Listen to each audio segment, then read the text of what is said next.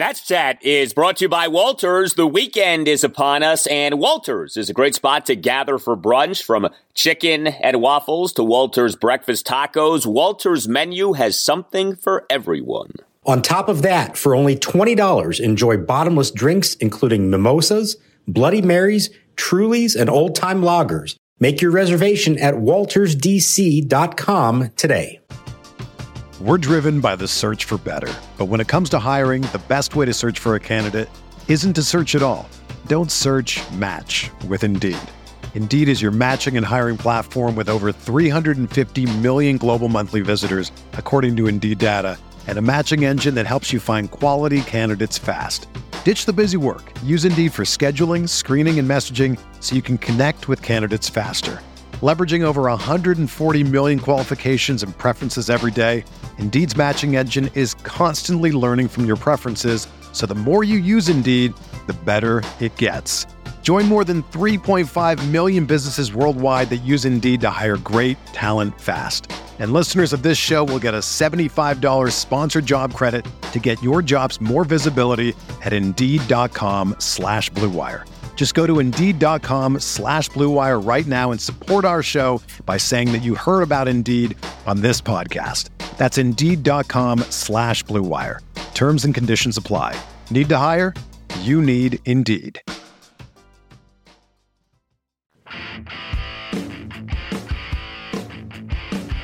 Now the pitch. Swinging a line drive into right, a base hit. Rounding third, heading to the plate is Hayes. Soto's throw is not in time. Over to third base on the play goes Reynolds. And the Pirates are back in front here in the bottom of the fifth inning. It's now Pittsburgh 3 and Washington 2. The kick and the pitch. Swinging a ground ball to third. Franco has it to second for one. Hernandez to first. Not a good throw and gets away from Bell. One run is scored. Here comes another. And the Pirates break this game wide open as Diego Castillo dives across the plate with the third run of the inning. And the pitch to Franco, swung on, hit high in the air to right field. Playable for Gamble. He's there waiting, and he makes the catch, and the game is over. The Pirates take the third game of the series in a 2-1 edge in the 4-game series. Their 3-run eighth breaking the game open. Too much for the Nationals, who had their chances to come back. In the ninth, they come up short. And welcome to Nats Chat for Sunday, April 17th, 2022, along with MASNsports.com Nationals insider Mark Zuckerman, who is in Pittsburgh. I'm Al Galdi, host of the Al Galdi podcast. We say happy Easter to those of you celebrating Easter. We say happy Passover to those of you celebrating Passover. Unfortunately for the Nats, Saturday night was not a happy night, whatever they may have been celebrating. A 6-4 loss at the Pirates in Game 3 of a 4-game series. Kyle Finnegan giving up 3 runs in the bottom of the 8th inning. Juan Soto did have a big game. That was good, but the Nats went just 2 of 11 with runners in scoring position, left 11 men on base. Nats now 4-6, 10 games into the season. Still searching as best they can for a starting pitcher to last for more than 5 1/3 innings in a game. Josh Rogers lasted for 5 1/3 innings last Monday night. That remains the longest outing for a Nats starting pitcher so far this season. He on Saturday night lasted for just 4 1/3 innings. Will we, before the end of this month, see a Nats starter last for at least 6 innings? I don't know. I do know this, Mark. The Nats this season now 4-0 when their starting pitcher lasts for at least 5 innings, 0-6 when he does not. As we have discussed, the formula, at least so far, appears rather obvious. Yeah, and honestly, in this one, I thought Rogers was going to get there because after a really laborious start the first couple innings, he got through the third and the fourth very quick, and he goes into the 5th inning on 64 pitches. I'm thinking he's in pretty good shape, gets a quick out, then 2 singles, and I think he could have kept going. He wasn't tired. He'd thrown 76 pitches. But you had the middle of the order up, some right-handed bats. It was the 3rd time through. And I think Davey Martinez felt like this isn't worth it to push this. And Josh understood that too, why it wasn't the right move for him to stay in the game at that point. I just go back in this one, not that he was great because, certainly he could have put them in a better position. But I just go back to there were so many chances for the lineup earlier in the game to do something. They were down by 1 run most of the night. It was 3-2 most of the night. They just couldn't get that one extra hit they needed along the way that would have actually made something out of this. By the time they finally rallied in the 9th, they were down by 4 runs, and it just wasn't enough. The boys battled, They got the tying run to the plate, but not nearly enough. This just felt like a game that you sort of expected somewhere along the way they would string together a rally. It just never really happened. Yeah, I mean, the Nats are getting a decent amount of guys on base in this series. Saturday night, 8 hits, 6 walks. So it's not like there were not ducks on the pond, as the saying goes. But to what you just said and what I referenced with the 2 for 11 with runners in scoring position, there were definitely some missed opportunities. I mean, this was another one of these games in which Nelson Cruz didn't do as Nelson Cruz can do, 0 for 5.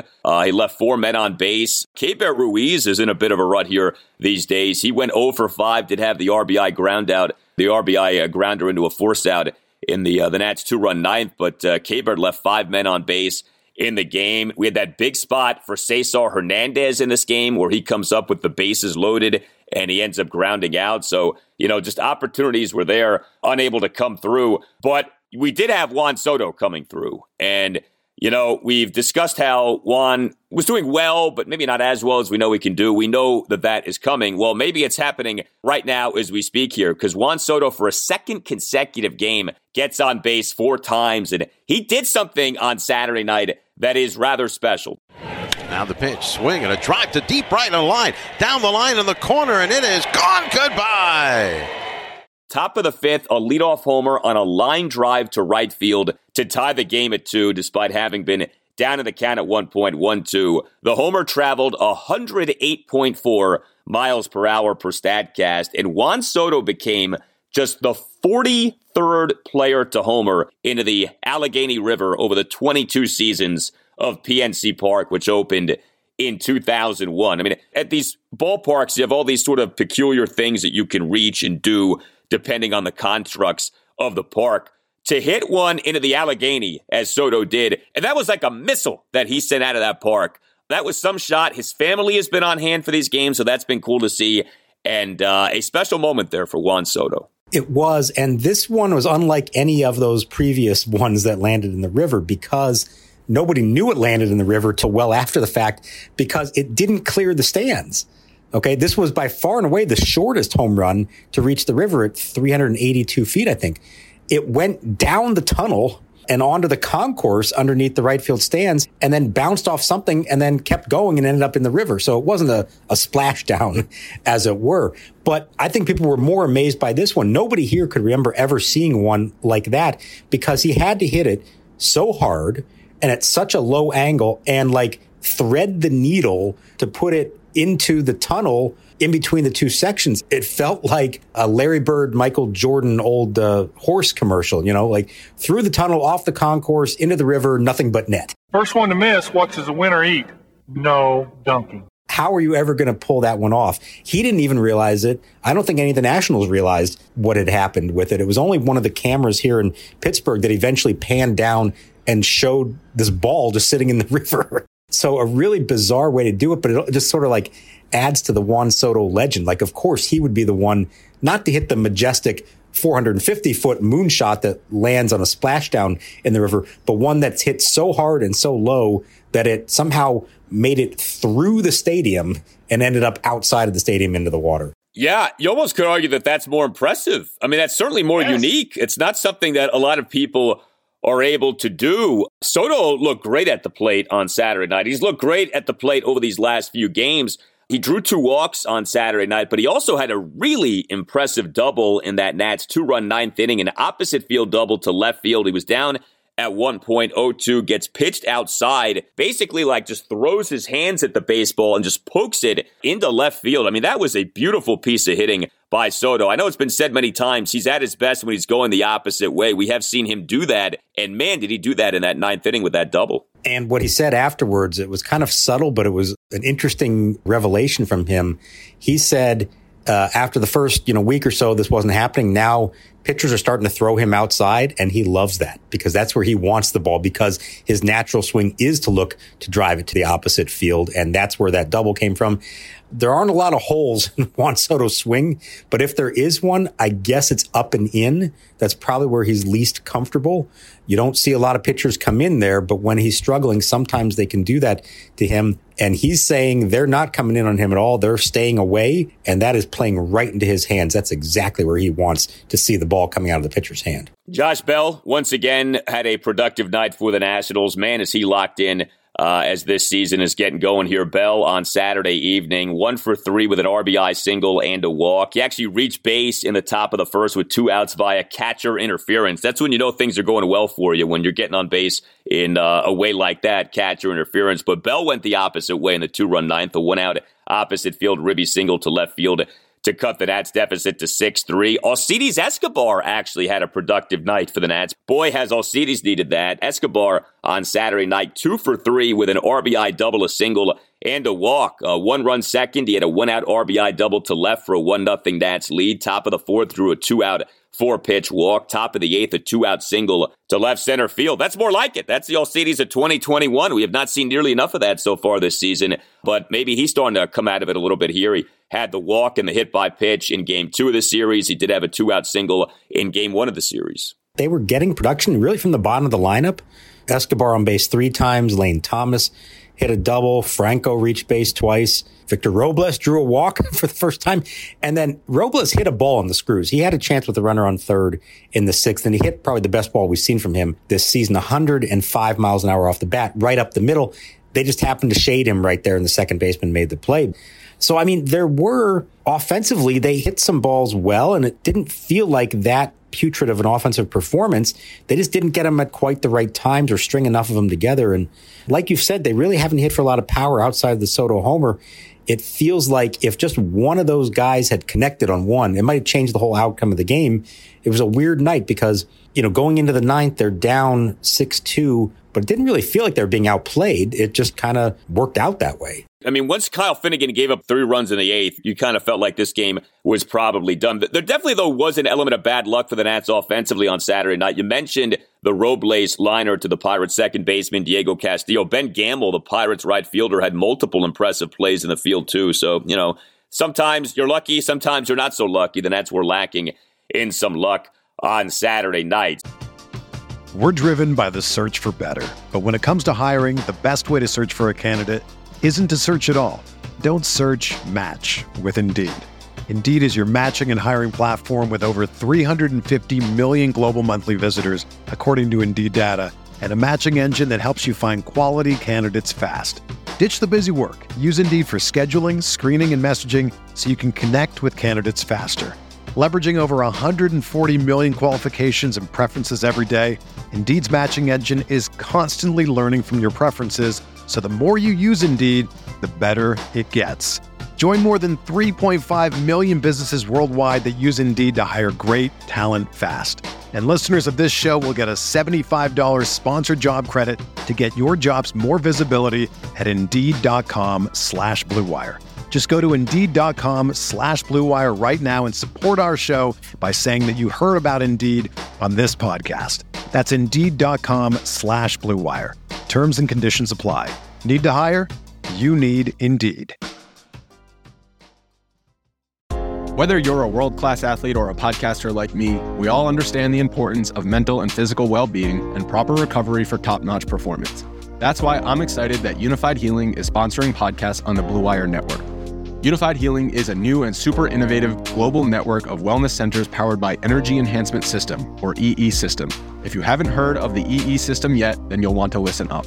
This technology promotes wellness, deep relaxation, purification, and rejuvenation. Wherever you are across the globe, access to a center is easy and affordable. Interested in experiencing the EE System technology for yourself? Go to unifiedhealing.com/Blue Wire to learn more and find a center near you. That's unified, UNIFYD, healing.com/Blue Wire.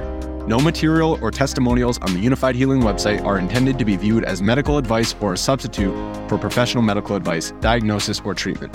Always seek the advice of your physician or other qualified healthcare provider with any questions you may have regarding a medical condition or treatment and before undertaking a new healthcare regimen, including EE System. So with the Nats pitching, we can begin with Josh Rogers, then we'll get to what happened with Finnegan in the bullpen. So, you know, Rogers is out there on Saturday night. And like you said, initially, I mean, it looked like this could be ugly. He did not look great. The first 2 innings of the game took like an hour of actual real time. Like the game was slow and plodding, and Rogers' pitch count was up there. He, in the bottom of the second, gives up 2 runs, 6-pitch walk at Jake Marisnick, 1-out RBI double by Andrew Knapp. By the way, I wanted to bring this up. So the one-out ribby double by Knapp to left field to tie the game at 1 in that 2-run Pirates second. Heading for third, Marisnik. He's going to try and score. Escobar's throw to the plate is not in time. Runner heading for third. In there ahead of the throw.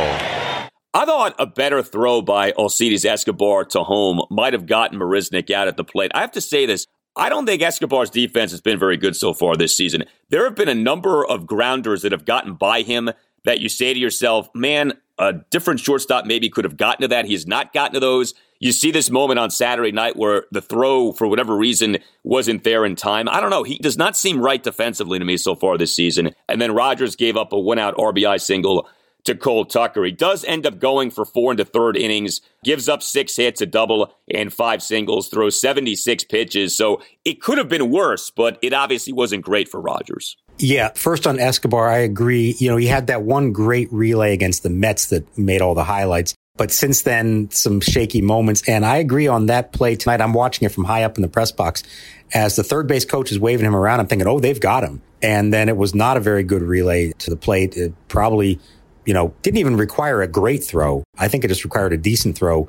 They would have had him. And then it also let, I think, the trailing runner, Knapp wound up at third on that. So it really not good on that one. As far as Rogers goes, the walks, a walk in the first, a walk in the second, he was really down on himself, even more so than I thought he would be because, the final line isn't that bad for him, but he really did not think he pitched well. He said, 2 walks is terrible for me. I can't give up free bases, and I know that. So giving up those walks are no good. Kind of an admission from him that he doesn't have the stuff to be able to get away with that. Like, he's got to make the hitters earn their way on. He can't just give them free passes. You would find plenty of other starting pitchers who aren't going to be terribly disappointed to walk 2 batters over the course of an outing. And he was really upset at himself for that. But to his credit, the third and the fourth, he gets through those 2 innings on 19 pitches.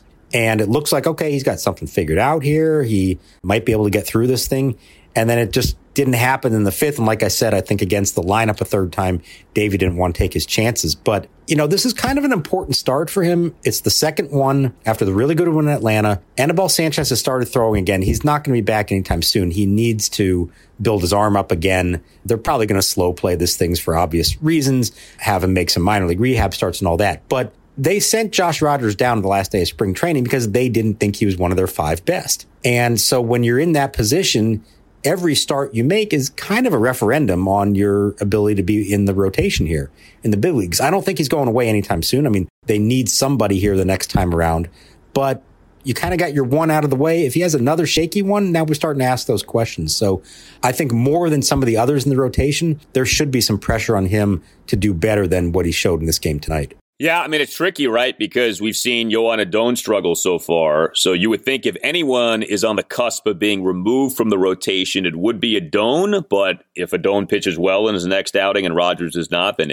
maybe something like that ends up changing. It's funny with the Nats bullpen on Saturday night because the truth is 3 of the 4 guys who pitched did well. And this, in a lot of ways, you could say was another overall good outing for the pen. But of course, you don't feel like saying that because the guy who was bad ended up being really bad. Steve Cishek came into the game in the bottom of the 5th, runners on first and second, 1 out, game tied at 2, did give up a 1-out opposite field RBI single to the first batter he faced, Michael Chavis, but then recorded 2 straight outs to get out of the inning. Cishek then tossed a perfect bottom of the 6th. Victor Arano came into the game, perfect bottom of the 7th with 2 strikeouts. Then came Kyle Finnegan, and he struggled. Bottom of the 8th inning, gives up 3 runs, 2 earned, gets just 2 outs, gives up a first pitch leadoff triple to Chavis, issues a 9-pitch walk of Yoshi Tsutsugo. Boy, I'd love to know the percentage of the time that a Nats reliever comes into a game, issues a walk, and then ends up doing well. It seems like if the guy struggles, the walk is like the flashing neon sign that problems are coming. He then gave up an RBI single to Diego Castillo. By the way, on another Escobar defensive play, the Castillo single comes in against a drawn-in infield. So I know this wasn't easy for Alcides, but it's a backhanded stab that could have been made. He did not make it. So another, to me, shaky moment for Escobar defensively. Then Finnegan gives up a 1-out opposite field single to Jake Marisnik to load the bases. And then comes kind of a whacked-out play, 2-run score on a 1-out force-out off a grounder by Andrew Knapp. Cesar Hernandez is charged with a throwing error and throwing to first. Kevin Franzen talked about this on the MASN telecast. He really felt like Maikel Franco, who caught the grounder, should have thrown home instead of to Hernandez at second base. Now, I don't know that excuses the Hernandez error, but I thought that was an interesting point by Franzen. So Finnegan struggled. Hunter Harvey, though, comes into the game. Bases loaded, 2 outs, strikes out Cole Tucker on 5 pitches. So Cishek, Arano, and Harvey were good. Finnegan, unfortunately, was not. Yeah, he was not, but I do want to talk about the defense that inning because it was pretty bad. And there's another play on top. I agree with everything you just said there. There's another play on top of it, and that's on the leadoff triple by Chavis, and that was Yadiel Hernandez in left field. Not really going hard after the ball in the corner, and then made a little bit of just a casual lollipop throw into the cutoff man, and Chavis was going to stop at second until he saw that, and then he took off for third. Gets credit for a triple, but that was a play that did not sit well in the dugout. Davey Martinez actually said afterwards, I brought him in the office. I already talked to him about it, and I told him it can't happen. It's a big moment right there, so he was upset about it, so you won't see it again. And you got to realize that Yadiel didn't start this game. He comes in to pinch hit for Robles late. And now you have that decision. Okay, you keep him in the game in left field. You're now sacrificing some defense to keep his bat in the lineup. We thought maybe there's a chance, especially if they come back to tie the game or take the lead, that Donovan Casey could make his major league debut, a better defensive outfielder. Instead, Yadiel goes into left, and that did hurt them, him being out there. And I thought it was interesting that Davey made a real point to mention that one and even call him into his office to discuss it. And then on the Franco play, I agree. Watching it live, my first thought is just get the out at the plate. In that situation, that was a tough 5-4-3 to try to turn. I know Hernandez kind of botched it and the air goes to him, but Franco is charging in to get the ball. It's a tough across the body throw to second. Yeah, if you pull it off, you're out of the inning. But in that spot, I kind of feel like you have a chance to get the guaranteed out at the plate, keep the deficit where it is, and just try to get one more out and get out of the inning. And instead, 2-run score. And that really changed the complexion of the 9th inning for the Nats when they come up to bat. Instead of it being 4-2, it's now 6-2. So I agree. I think in that case, it's just situational awareness. Understand where's the most important out in this situation. You don't have to try to be the hero in turn 2. Get the easy out at the plate and then move on to the next batter. Yeah, it's interesting that Davey was really upset with Yadiel because watching the game, it did seem like Yadiel was moving in slow motion in left field. But, I know sometimes like when you watch a game on TV, things can appear different than they are in reality. But apparently that was not the case. And, I got to say, we've seen a little bit of spunk from Davey here lately. He talked about being frustrated with the bullpen a few pressers ago. He, I don't want to say put Eric Fedde on blast after his last outing, but he was kind of upfront about, hey, Fedde can do better than what we saw. And now he's calling Yadiel into his office on Saturday night. So Davey is kind of feeling himself here in season number 5 as Nats manager. I like it. It's not all smiles and camels with Davey. He's showing some oomph with how he's handling things. Well, and I think there's an understanding, like, yes, they all know the position this team is in, but that doesn't mean that they're just roll over for anything. And especially early in this season, you're playing another team that would be considered probably in the same class as you in a game that's very winnable. Those #little things make a difference.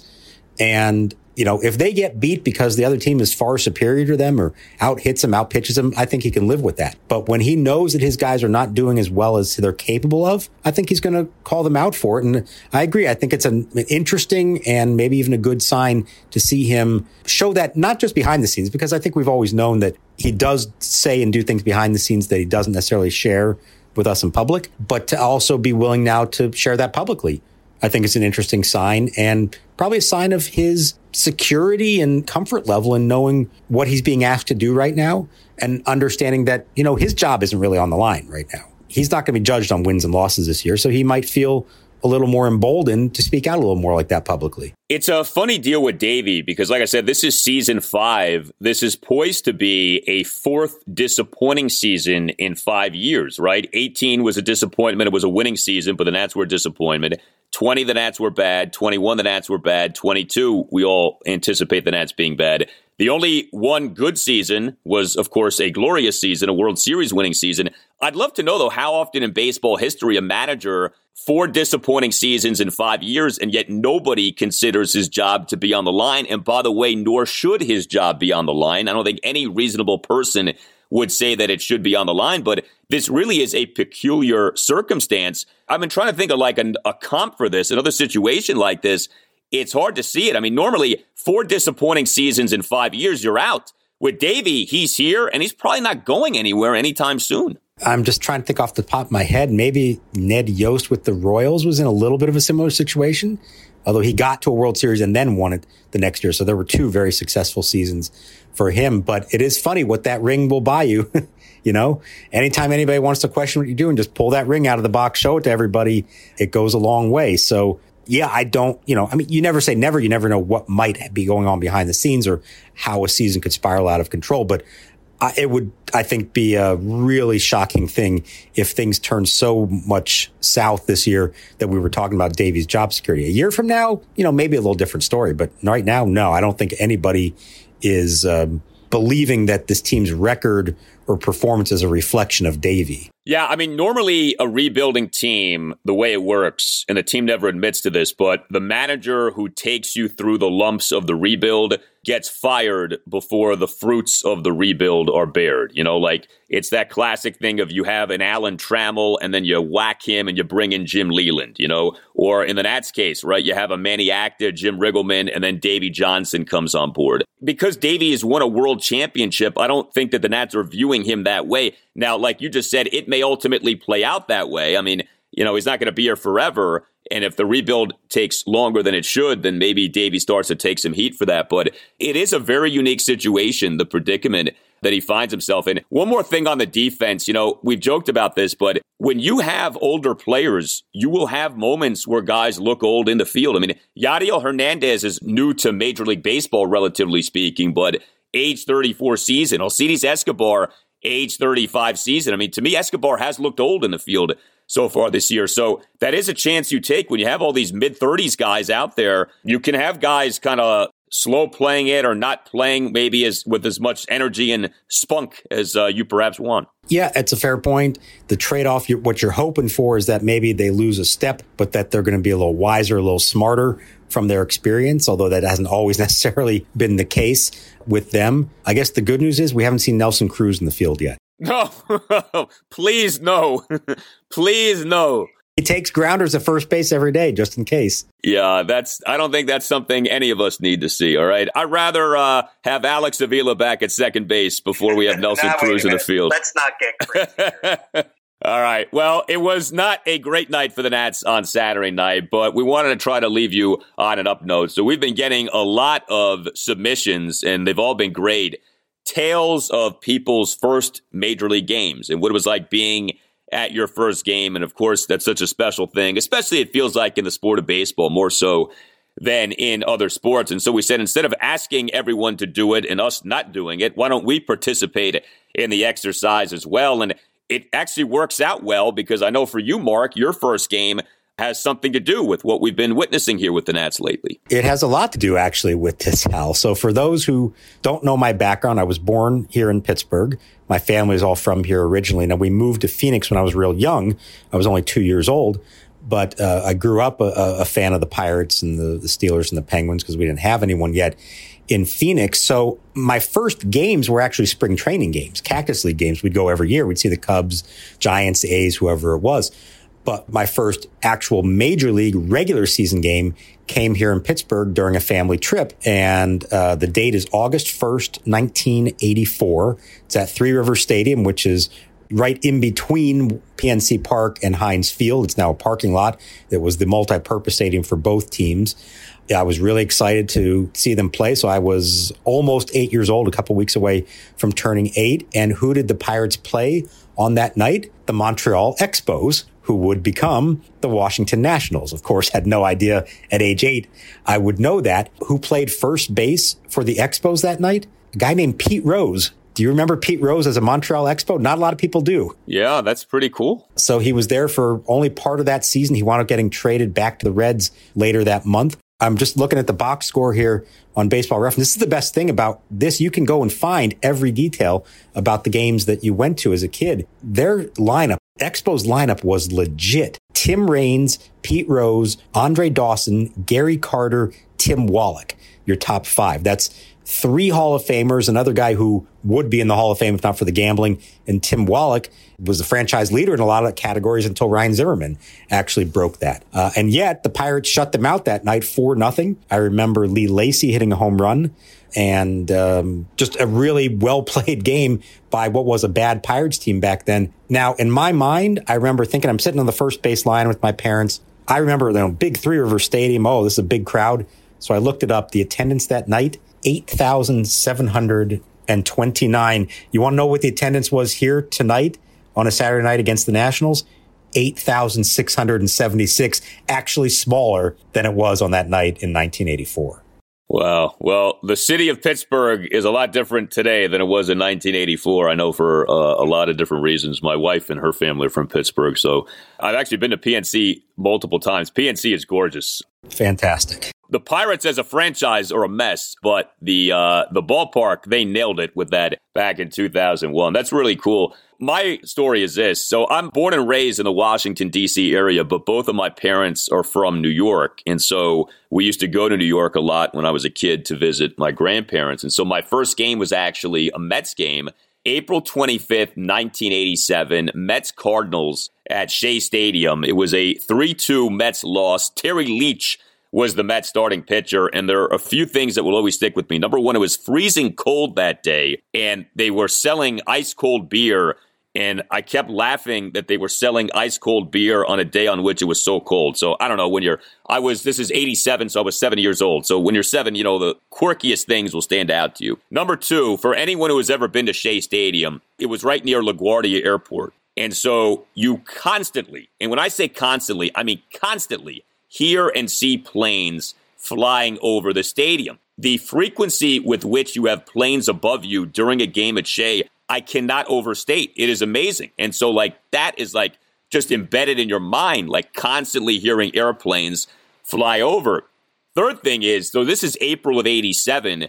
This is just a few months after the Mets won the 86 World Series. I didn't grow up with a baseball team in the immediate D.C. area. So to be in New York, which is, a baseball-crazed place to begin with, off that championship, I still remember that 86 Mets team was such a big deal. It really has become, it's almost like what the 85 Bears are in the NFL. It's like this legendary team for some very bad reasons, let's be honest, but also for some very good reasons, because that 86 postseason, I think the 86 postseason is the best postseason ever. That was incredible with Red Sox, Angels in the ALCS, Mets, Astros, NLCS, and then the epic World Series with the Mets and the Red Sox. And so seeing and hearing people still talk about what had happened at 86 and it constantly be referenced on the radio that day and on television at the time, that really jumped out, and it really was like, wow, this is what a baseball city can be. And, obviously we now have a baseball team here, but it was a really cool thing. And I guess the last thing is, and this is something that still hits me, when you go to a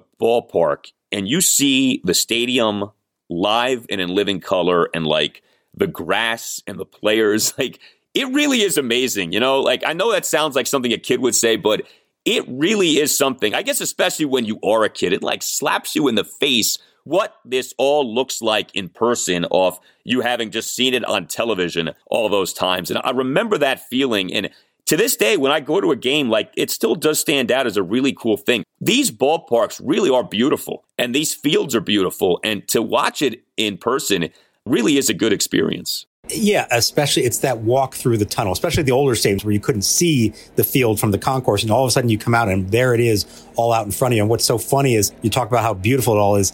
I think we can both admit that Shea Stadium and Three River Stadium are two of probably the ugliest stadiums of all time.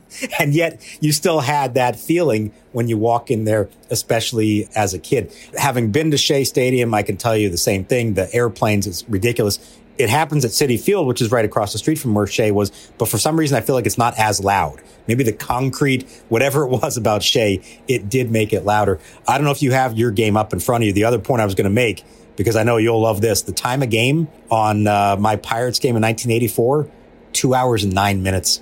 Little different than nowadays. I do have the box score, 2 hours, 39 minutes for my game. I mean, that was, look, in the 80s, you look at all these box scores, it's 2 hours and change. 3 hours was that's a marathon. Now, you're lucky if a game is played in 3 hours. So it is a different world. No question about that. So there you go. Our tales of our experiences, the first experiences at Major League games. You keep your tales coming. You can email us at natschatpodcast@gmail.com. You can write us your stories in written form, or you can send us a voice memo with you saying your story, and we'll play it on the podcast. You can also email the podcast if you would like to sponsor the Nats Chat podcast. Reach out to Tim Shovers. Again, the address is natschatpodcast@gmail.com. You can tweet us as well at Nats_chat. Nats Chat is on the radio on Sunday mornings.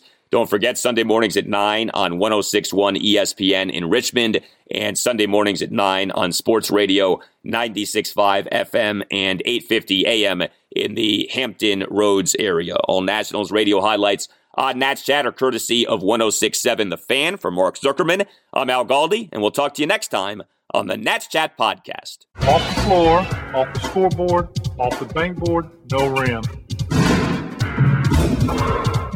Over the second rafter, off the floor, nothing but net. Through the window, off the wall, nothing but net. What you want is what you get, and McDonald's today.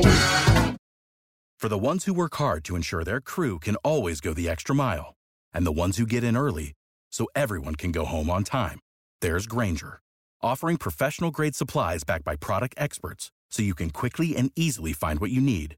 Plus, you can count on access to a committed team ready to go the extra mile for you. Call, click Grainger.com, or just stop by. Grainger, for the ones who get it done.